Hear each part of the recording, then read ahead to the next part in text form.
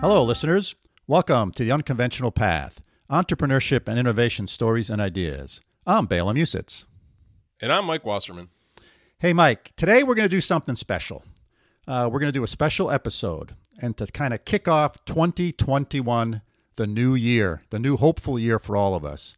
You know, we've done over 100 episodes, and Mike and I have looked over them, and we're sort of picking out some of the ones that we think are the most interesting or thought-provoking. Agreed, Bela. We thought this would be a nice way to start the new year. But of course, before we start talking through our picks, we want to thank our guests. We've had an amazing set of guests that have been flexible and interesting and thought-provoking, and it's been amazing to meet them and talk with them and to get them to share their stories with us so that we can share them with you. And then, of course, we thank you, the listeners. It's been over 2 years now that we've been doing this podcast, and we've had over 17,000 listens and all over the world, which is really, I mean, it's not the millions that some of these podcasts get, but, 17,000 is a pretty good number. U.S., Sweden, India, Uganda, all over the world we've had listeners. And it's been a ton of fun that you and I really enjoy spending this time together every week, Bela. And we certainly learned a ton from our guests.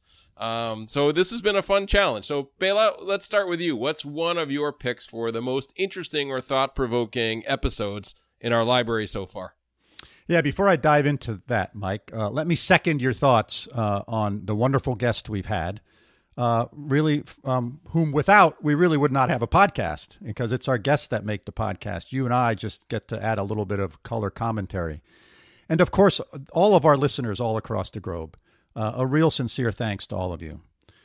So one of the episodes that really stands out for me is episode number 95. And this was with Mike Sacoccio.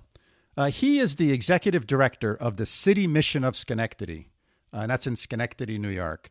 And you might say to yourself, a city mission? What's entrepreneurial about that? Well, I was just super blown away by sort of his creativity, his energy, and his compassion, and how he helps so many people. And it's amazing to me how he took something that, most people think of as negative. It's not something they want in their community, right? It's city missions are good. Yes, we all support them, but we want them someplace else. And he really took that negative and he turned it into a positive. He put together this downtown ambassador program where he had the residents of the city mission. He trained them. He got them out into the town to help visitors find things, etc. And it was just, one of the many examples where Mike applied his sort of energy and creativity and entrepreneurship, his entrepreneurial skills, to do a complete win-win for both the city mission and for the city that it's located in and the neighborhood it's located in. And I was just really, really blown away by what he did. So and Bela and the homeless people themselves, to give them a purpose and something to do and to get some skills that they can use to get a job. I mean, that was a big part of the story too. I totally agree. Episode 95 was amazing. And the message here is, when we started this, we really were thinking about entrepreneurs on the private sector side, but this really opened our eyes and reminded us that entrepreneurship can really make a huge difference on the not-for-profit side. And, we call it social entrepreneurship. And that's a way to really lead a fulfilling life. And you can earn a salary doing that. It's not like there's nothing there that you can make nice money at. But the overriding driver isn't going IPO, right? It's serving the community. And I think that this is a great message, especially given the last year. And given the uncertainty of the coming year, that getting people to also think entrepreneurially about the social side of things is a great message. Yeah, well said, Mike. Well said. So episode 95 with Mike Sacoccio. So what's one that stands out for you, Mike? So one of the themes that we've talked about over these episodes that we've done in many different ways is this idea of organizational culture and culture in an entrepreneurial setting. And you and I both know it's important, and there's been research done, and you kind of know it when you see it. But it's been really nice to hear directly from the mouths of entrepreneurs who get culture and have done a great job at it, concrete examples of how culture is built in a small business. And so there's really two of our guests have really struck me as really having something insightful and concise to say about culture. And those two people were David DeSalt and Darren Janelle. David was in our second episode. He was our first guest, really, right? And he's the CEO of P1 Industries, which some of you who've listened all the way through might remember as a precision mechanical component manufacturing company. And he just had some great things to say about culture and some great examples. And then Darren Janelle, if you've been a long-time listener, might recognize him from episode 5 and episode 84. Darren's the co-founder of Janelle Group, a software development company. And yeah, Darren was on the show twice, which says something because we had him on two different topics. But he was great both times. And so, yeah, I mean, these are two guys that know how to build a culture. It's reflected in everything they do. It's reflected in how they run their organization, how they hire, how they retain, how they serve their customers. And you can see it. It's very transparent. And it was great to hear from them. Management style, the functions that they do, how they run meetings, how they hire, the employees, the opportunities they offer their employees. They gave their whole secret sauce right in these episodes, which is great. Now, knowing what to do and then being able to do it are two different things, but it was just great to hear their recipes or their formulas that I think a lot of people can follow.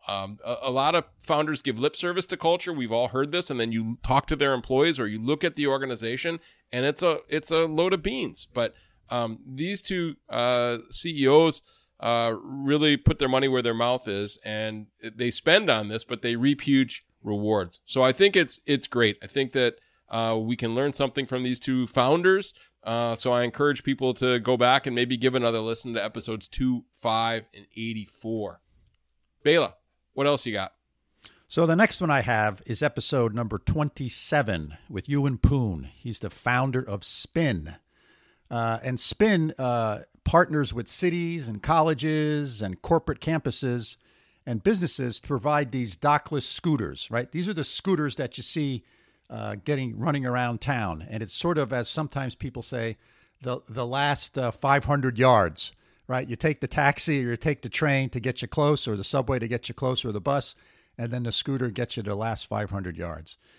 And the things that sort of impressed me about my conversation with him was that when he talked about VCs, now he's a big company, he's VC funded.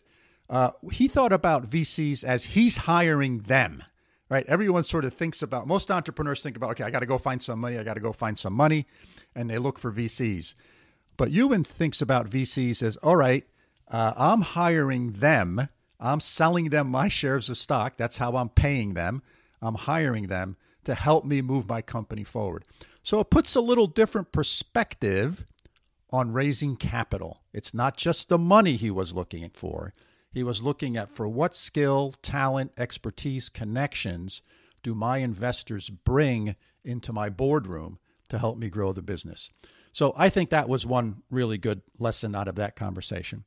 I think the other one is, he said, you know what? If I'm going to start a business, a venture-backed business in particular, I'm going to go to the epicenter of where that happens in the world. And so he went to Silicon Valley, right? Because that's where it's at. And it's a great place because there's great connections. There's a lot of entrepreneurs there. There's a lot of talent there. There's a lot of VCs there. It's just sort of in the air and it's in the water. And you can sort of learn by watching and doing and sort of understand how to dance the VC dance, how to dance the I'm going to start a business dance. And so I think that was another great sort of comment that he made. And the third one I'll talk about, and there was a lot of them in this episode, I think, was he's very observational, right? He saw other trends around the world. In particular, he saw this trend of these scooters in China. And he said, look, there's a lot of the problems that these scooters are solving in China. We have similar types of problems and challenges here in this country. So he took that concept, he observed that, and he took that and turned it into an opportunity. And he said, okay, I think we can use this here in this country. So this notion of opportunity recognition, right? Good entrepreneurs recognize opportunities. They're observational. and they recognize an opportunity, and then they test that hypothesis. They test that opportunity. Is it true? And they sort of can read the trends that are going on. So I think, one other quick thing I do want to say is he also noticed that, there were other scooter companies around.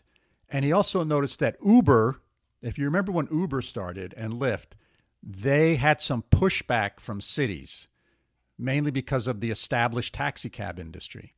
And they had pushback. And Uber and Lyft in the beginning had a lot of trouble in certain cities where they were banned. They couldn't go there, etc.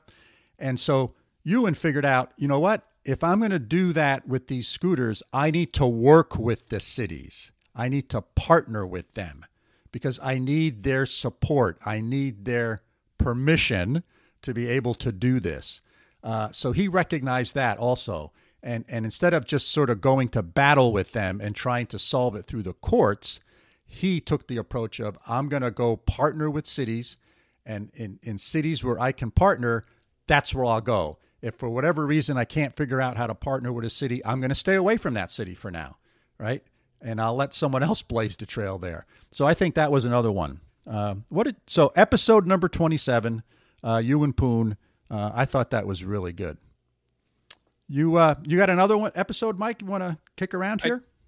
I do, Bela. And, you told me to pick 2, and I already picked 3 in the last one. And then now for this one, I'm going to pick 2 more. So, you know that I'm not very good at following directions, but it is what it is.